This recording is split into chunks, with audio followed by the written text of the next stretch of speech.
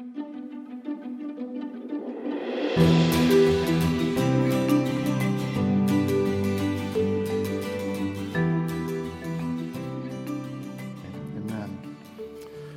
Okay, so there we go. It's up there. All right.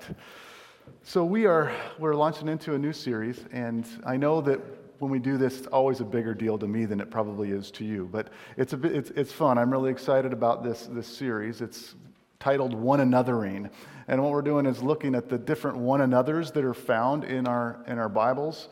There's actually around 60 one another's, and then if you take those one another's and you distill them down into just a few that kind of overlap, there's about 25 or so one another's. We're not going to be able to cover all of them in our series, but just a plug, if you're in a growth group this week, you'll get an opportunity to look at the fuller list and make suggestions for what we might need as a church body, what you think that the church body would benefit from to have a sermon and growth group questions based on, and you can get that back to me so that it's a little bit tailor-made for us as we go through, because I have a few weeks that I need to fill with your suggestions. But anyway, one another's.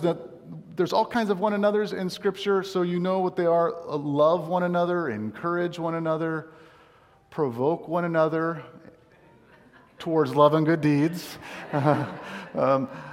build one another up, speak spiritually to one another, honor one another, be hospitable to one another. And today we're just focused on being devoted to one another, being devoted. Romans 12:10 says, "Be devoted to one another in brotherly love. Outdo one another in showing honor." When I was just a young guy, well, not a young guy, when I was 16, my dad, he took me out and he said it's time I get a credit card as a 16-year-old. And that could be a dangerous thing. And when I remember it was Bank of America at the time when we went there, and we go to Bank of America, and he says, "Okay, Bill, I have to co-sign this card for you," which means that if you don't pay it, I have to pay it. That's what Dad says. And so he goes, "I'm making a pretty big commitment to the bank here. But if you want me to make this commitment, then you, Bill, have to make a commitment to me. And that commitment is you will commit to me that you will never, ever go a month without paying the full balance of this card off. Anything you spend is only because you're trying to build credit and build points. It's just a tool. And as soon as, if you were to break that commitment," I think he said he'd break something of mine, but I know he said that, but my dad and I have a good relationship, so that's okay. But being committed, we do this through our lives. We commit to certain things. We were doing monthly marriage maintenance seminars, and we had our second one this last Friday, and we had a great time again. Our topic was fighting fair, which was a fun topic to have. And it's a little bit of a struggle or you kind of put a target on your back if you're going to be communicating about fighting fair with your spouse. And we were prepping for this, and we're thinking, boy, we sure better not get in a fight while we're preparing a fighting fair seminar. And we didn't. It was okay. But marriage certainly is a huge commitment that we make publicly. Obviously, too, when we buy certain things, when we take out loans for certain things, we're making a commitment to pay out that loan. But also, you're making a commitment to whatever it is you're making the loan for, and however long that's going to last. So, for example, if you're buying a Ford, and you're pretty much committing yourself to that for the next 50 years. But if you buy yourself a Chevy or a Dodge, you're committing yourself to that for the next 4 or 5 years. But in any case, I just speak the truth is all. And more applicably to where we're at as a church right now, we spent the last month, and if you didn't know this, well, you know this. We spent the last month in our capital stewardship campaign. And I know a lot of you are glad that we're not talking about stewardship this week. which is good. Some of you said that you wanted to strangle me, but you did that in love. But no, it was actually an amazing, amazing time for the life of our church. We got to see God do some pretty incredible things for His kingdom through us. And so just to kind of report back, if you hadn't heard, our goal was $1 million to raise. Our entire project's about $2.5 million to go from where we're at to where we have a finished building. And our goal was $1 million for this campaign, and we raised, well, at the last count, it was $953,000. So that's awesome. Yeah,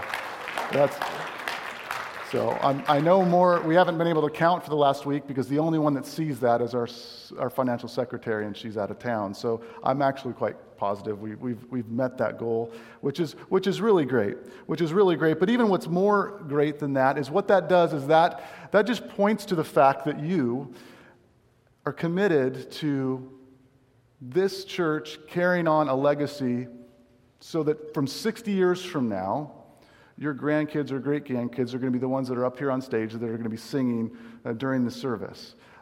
We've allowed for a greater opportunity for the ministry to go forth down the road. And so that's a huge thing. So that was a commitment that we as a church made together. And one thing I didn't think about, I missed this in our planning process, but we actually planned this campaign to go over hunting season.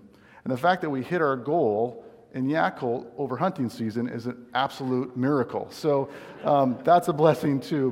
But the commitment that was shown there is just a beautiful thing. Because this is the deal. The things that we commit to reveal a lot about us. The things we commit to reveal a lot about us. And so really kind of the big idea is that as followers of Jesus, He has called us to commit ourselves to each other. That's why we see all these one another's. We're to commit ourselves to pursue one another relationally, to prioritize the time that we have for the benefit of one another. We're to prioritize our resources to doing life with one another. And so one of the important things that we understand is to be children of God, to be followers of Jesus. We need to know that when that takes place in our heart, that we immediately become part of a spiritual family. And that's an awesome concept if we think about it. So if you were just to look around this room, this is your spiritual family. Romans 12:10, be devoted to one another in brotherly love. Outdo one another in showing honor. The point is that God calls us to commit ourselves to each other. Now there's some real strong biblical theology underpinning to this idea of being devoted and committed to one another. And what we see there is, this isn't working. Can you just move me along to the next one? So we see here that the theological aspect points out that our God is relational, which basically means that He literally Himself, as God, lives in a beautiful, perfect, triune relationship. There's one God and only one God. That God is existing eternally in three persons: the Father, the Son, and the Holy Spirit. What we call the Trinity. So the Trinity, it's a mystery to us. We can't really wrap our minds around it. This has kept theologians busy for centuries, and I don't even think if you were to raise your hand in Dr. Bob's Expositor's Bible class, he could give you a perfect, clear answer in just a few minutes. So it's one of those things that is hard to wrap our minds around. But what we can say is that God is in divine community with Himself. We know that. And we as His children, we're made in that same image. We're made with this communal gene within us. And so we've been given this by our Creator, and we're designed to live in these particular types of relationships, being committed. And we see this played out all throughout our Bibles. From the very beginning, we see God creating Adam and Eve to be in relationship. He created them to engage with one another, engage with Himself. And then He goes on and he creates Abe and invites Abraham to come into a covenant relationship with him. And then He wrestles with Jacob, and He reaches out to Moses in a burning bush, and He speaks to Jonah as well. And ultimately, God, He comes to us. Ultimately, that's what He does as one of us, that we might know Him better, that we might experience in our guts the depth and the riches of His love and His grace for us, and how powerful that is. Mark 3:14 says, "And He appointed the 12, whom He also named apostles, so that they might be with Him." What's interesting is Jesus didn't just minister to people. He just didn't minister at people. He brought along His 12. He brought along disciples. He brought along those that can be with Him. So God, He has called us. And He's called us to be like Him. And the command that we see here, the command is, go ahead and go to the next one, Diane. The command is to commit. To commit. A new command I give you, that you are to love one another. Just as I have loved you, you are also to love one another. By this all people will know that you are my disciples, that you will love if you love one another. Did I just not turn it on? Yeah. Par for the course. Par for the course. Thank you. So as children of God, as followers of Jesus, it's central to our Christian story that our lives is not about us. It's primarily not about us. It's primarily about others, and taking the time to get to know and to invest and to enjoy and just to be with other people. And I don't know, when was the last time that you just paused and you were present with the people that you are around? And they can be your children, they can be your spouse. I remember a moment when I had come back from a long trip. It was actually where Jane and Andrea are right now. It was a trip in Israel. And I remember coming back, and as I came back, I missed my wife so much. And I remember she's talking and she's doing her things, and I'm looking at her, and it's like I'm looking at her for the very first time. And it's like, wow, you're my wife, you know? And just the reality, and it's this is kind of the picture of how God wants us to walk daily. We get so distracted by stuff and busyness that we can miss the people that are right in front of us. And so what a blessing it is to be commanded by our Lord to commit in a deeper way to one another. So what does this all mean? It means that, I got Hebrews here, Hebrews 10:24 says, "Let us consider how to stir one another up to love and to good works, not neglecting to meet together, as it is the habit of some, but encouraging one another." And so really what we're saying here is to prioritize our relationships, how key that is to the gospel life that we live. We don't know what was going on with some of these believers and why they neglected to meet together, like the text says. Maybe it was because they were under some persecution, or maybe that they felt that they could just do things on their own and thrive on their own, or maybe they were just too busy with the urgent but less important things. I know I'm guilty of that. Maybe they just kind of got out of the habit of coming together with one another. Maybe they just get distracted by activities, by sports and camp and travels and hiking and hunting, and maybe they're just like me. Maybe they're an introvert and they're a little bit socially awkward. Maybe that's one of the reasons why they didn't prioritize it. But we are to be intentional. We're supposed to be intentional about our relationships with one another. Considering that means that we give thought and we give time and we give effort to one another. So let's look at some of these benefits that this passage lists. These are some of the benefits of what Hebrews is saying here. Being together is what builds our faith. It's a faith-building experience. Being together is what tickles and what stimulates us to love more. It is being together what stimulates us to do more good works, more good deeds. I love the time when our growth groups, the growth groups come together 3 or 4 different times a year, and each growth group does a service project. And it's a fun part of the growth group experience when the group sits down and talks about how can we love our church in a special way this quarter, or our community in a special way this quarter, and some of the ideas that have come out of that when the growth groups sit down and they start throwing up ideas, and somebody said, I don't like that idea, and the other person gets their feelings hurt a little bit, but then the other one lifts them up and they say, well, actually that might be a good idea if we do it this way, and then things kind of begin to form, and I know one of the growth groups, just for example, with the new 21 homes that went in over there, they started out, they were going to do one thing, they wanted to leave a nice invitation invitation card on the door to come to church. But then somebody says, well, what if we go a little bit further and we talk to Impact Automotive and see if they'll donate something? And it turns out Impact Automotive donated 21 oil changes. And then they put some batter for muffins and some trays and some other things. And before you know it, there's 21 baskets. And guess what? They didn't just stick them in the mail. They took them and they left them on each door. Actually, they knocked on each door and handed them personally, and those who weren't there, they left them. But that's the beautiful thing, that can't just come from nowhere. That comes from God's people that are stimulating one another, that are challenging one another, that are encouraging one another to apply the love that they've received from God tangibly to the people in their lives. And another one I think is really important as far as this goes, is stimulating, is that it builds, when we gather together, it builds courage. And I don't know if you feel it, but I certainly feel it. We seem to be ever increasingly living in a world that is ever increasingly diametrically opposed to the God that we love, and the Bible that guides us, and the morals that we hold high.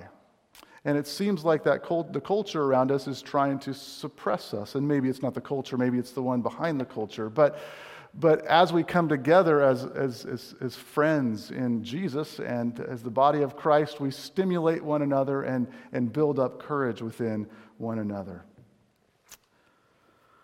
Why is it that some Christians resist committing? Why do we resist this committing to one another? Well, here's 4 reasons. First one is just simply ignorance. Some of us just simply don't realize that when we became followers of Jesus, we were brought into a family, a spiritual family. So it hasn't become a reality to us just yet. And again, as me being kind of an introverted person, that's just not a natural way that I think, but yet it's who God has made me to be wired together and yoked together with you. Second one that is a resisting component is just simply time. Maybe we can't fit in another time to meet, or we can't fit in another commitment, or I can't fit in another relationship or another event. But this is the deal. I'm a busy person. I have the kind of job that I'm almost never really done with anything. There's always seems to be more boxes to check, or more books to read, or more things to pray for, or visits to make, or people to invest in, whatever the case might be. But I somehow find time to take a week and jump on a motorcycle with my dad and brothers and go somewhere that we find on a map. And why would I do that? I also, during the course of my week, if my son calls or my daughter calls and says, let's have a daddy-daughter, a son-son date, doesn't matter what's on my calendar. I pretty much clear it, because that's priority. And the reality is, we always find the time for the things that matter most to us. We always do. We find the time to do those kinds of things. And so, being that we're called to commit ourselves one to another, it sometimes means we have to take time.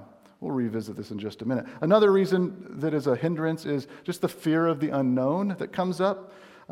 Maybe it's a potential cost. Maybe if you were to invest in someone, maybe you think, well, that'll have some cost. Or maybe it's just straight up inconvenience. Or maybe there's the conversations that you know are going to be maybe unending, or the potential conflict that may come, or really just there's a burden sometimes, isn't it? It's a burden. I look at Jesus' life, and it's amazing. He went from one place to one place to one place, and yes, he's the Son of God, and he has deity in human form, and yet he was still in human form, and you see him constantly as he goes. He was constantly pouring out, and he would have those special times where he would break away just to pray, and he would find that as a high value and a high priority. But oftentimes we could be fearful of just the unknown.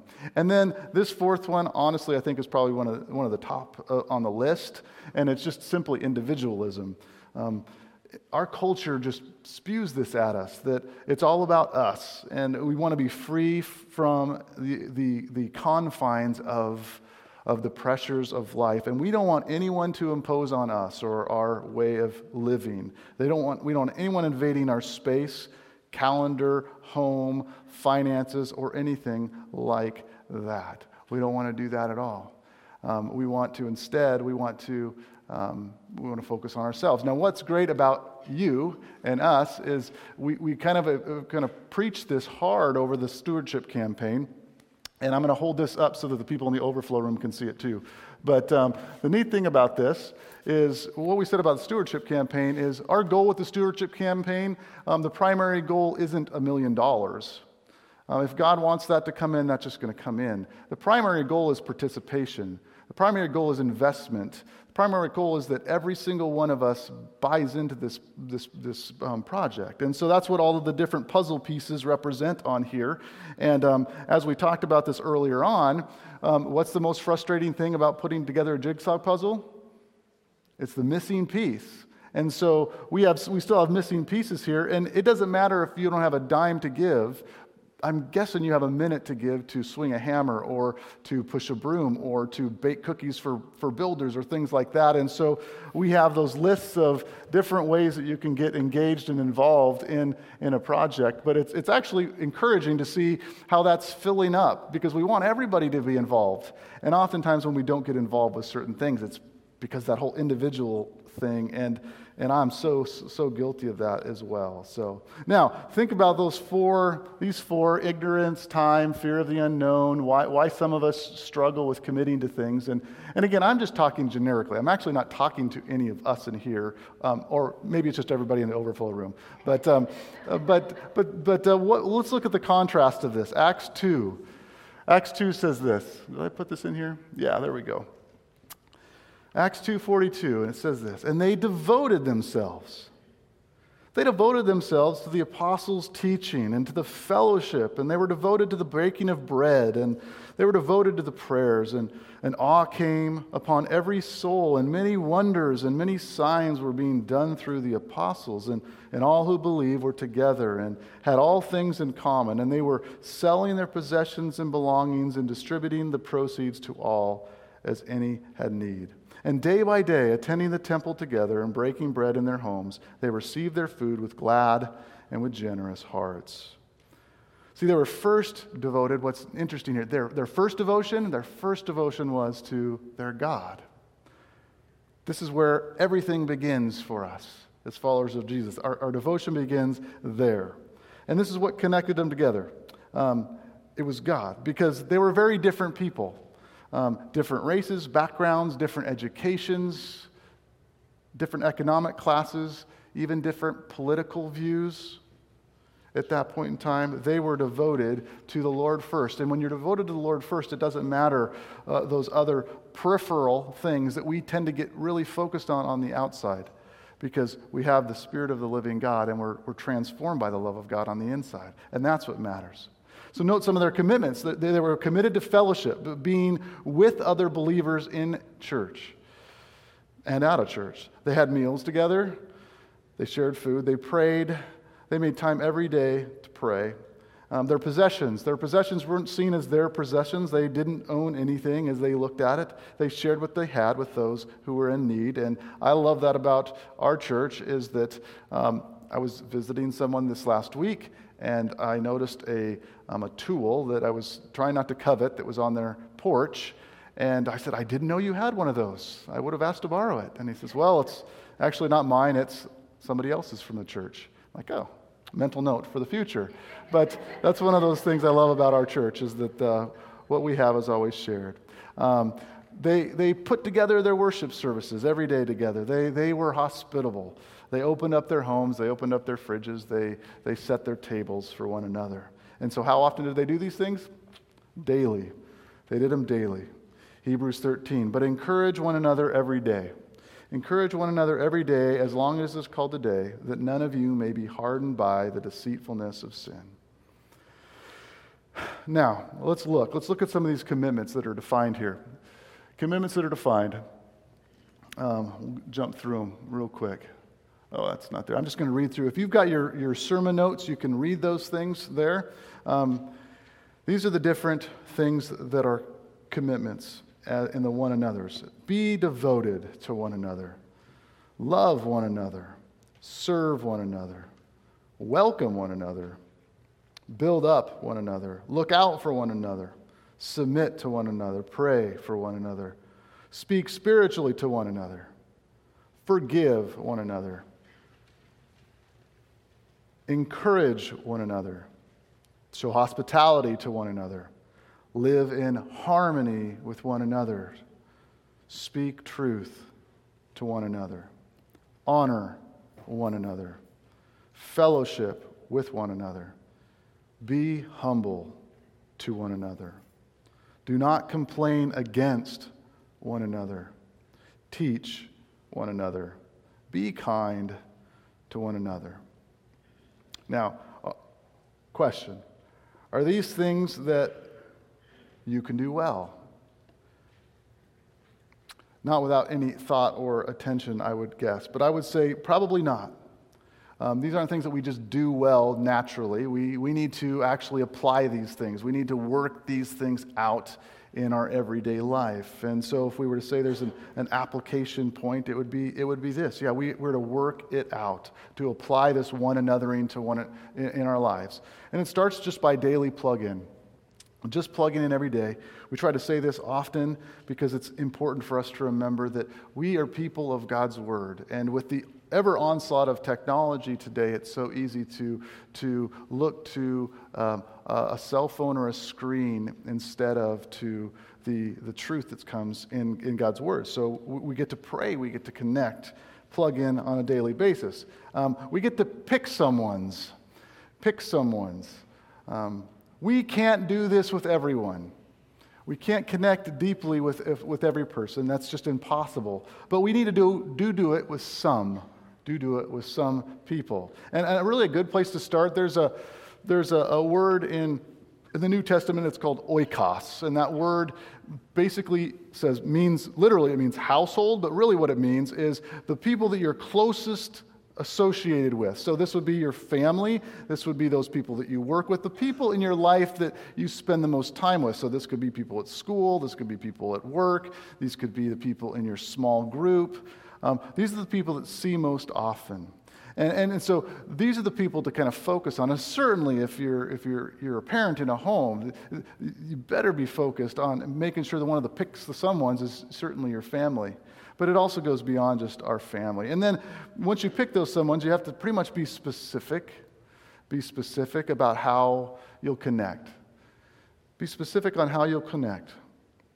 It's easy to look over some of these things, but just pick one. There's 20 one another's there. Pick one, and it might look something like today, like just a little bit of time, or it might be a quick prayer, or it might be a note, a call, a meal, and invite them over, a conversation. Might be one of these things, but don't leave it to chance. If you leave something to chance, it's probably not going to happen. But instead, think and be intentional about being specific. And then fourth, kneel down. Best thing we can do in any situation is kneel down and daily submit plans and prayers to God. Ask Him to set the agenda, to give the appointments, to line up the one another's in our life for that day. We need that to be, in order to be a blessing, we can do things in our energy and our efforts, and yet it's really the Lord that brings those things in. And it's amazing to me, and I wish everyone got the experience to be able to preach a message or something along those lines. But it's just it's a really powerful thing that when you come to the end of your rope, and I bet you do experience this in your daily life as well. My daily life is pastoring, so I'll just say it like this. For me in my daily life, there's times when I'm maybe got a perfect sermon put together in my own mind or a manuscript laid out, but when it comes down to actually coming up and delivering it, I have nothing to give. I feel like there's absolutely nothing to give. And I feel like it's just words on a page, and then to be able to stand up and deliver. And sometimes it feels like it delivers well, not all of the time. But it's a beautiful thing when someone comes and they say, "Thank you, the Lord really spoke to me through this." And most of the time, I don't even remember saying it. Most of the time, it wasn't even in my notes. But that's the Lord's doing His work, and it's because it's His work, and I always try to make sure He knows that it's His and not mine.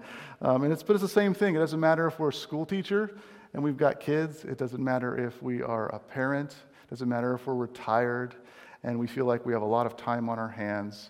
It doesn't matter if we're at Meals on Wheels or we're taking care of the food bank out here or serving youth. Doesn't matter. Whatever we put our hands to, we need to first kneel down in our hearts and bring it to the Lord and let Him do the work, because He will. It's His deal. It's not ours. And it's a pretty thing. And then I think this last one's just a really simple one, and I really appreciate this one, and that's just to think small. Think small. A lot of times we have these ideas of, we get inspired to do something and we want to just change the entire world from nothing. And the reality is, most often, we're going to love people best with the small things, just the little things, the $10 at a time or the 10 minutes at a time, that one short conversation, that one evening at a time, that one meal, that one hug, that one tap of the shoulder, that one card, that one word of grace, one thing at a time, a small thing. It's amazing what God can do with small things. Look at what He did with a small little church in the country. He raised $1 million. Mind-blowing. He does a lot with a little, and that's a beautiful thing. He does a lot with a little. So if you don't think you have much to offer, that's not true. That's a lie. Every single one of us in here, doesn't matter if you're talking up here or you're sitting there and you're fellowshipping with others or you're going out, every single one of us has that opportunity to make that one another connection in a small way, but a small way is something that we know we worship a Lord that multiplies. And so I appreciate you as a body of believers that understands this and does this maybe even without knowing it, in the way that I watch and I observe you love one another. I love coming into this place. I'm so saddened, and it happened this week when meet with different groups of people. It's saddening to me when the groups of pastors get together and they're so downtrodden. They feel so beat up, and one of the things that they just don't feel like there's life in their congregations, and I feel sad about that, and I almost feel like I can't say anything about here because it would just be bragging about how awesome it is, and how awesome it is to see God working through you. And I appreciate that about our family. I appreciate that about you, that you care for one another deeply, and you invest a lot of these things. So again, this wasn't a message for you; it was for somebody else. But still, but let's just say we do have this kind of down. But just imagine if we actually could just dig in a little bit more, maybe do one more small thing, dig in a deeper way.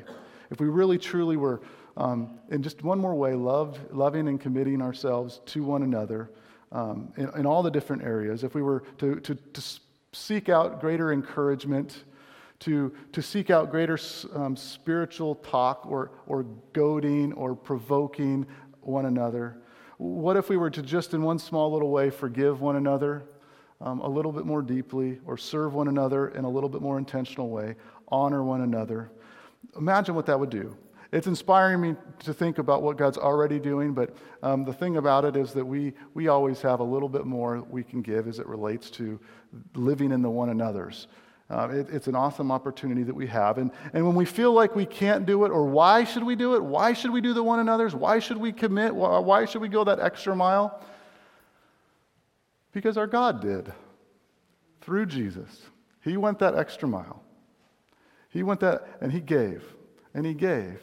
We love and we worship a giving God who's incredibly generous and who was the one another's to us when He sent His Son to die on the cross so that His blood could cover our sins and not just forgive the past sins or the current sins, but also take away the future sins. So He could do that for us. That's where we look for our strength in our time of need. We look there because it's already been devoted to us through Him. The commitment God has made to us is far greater than any commitment that we could ever even make. And that's an awesome thing.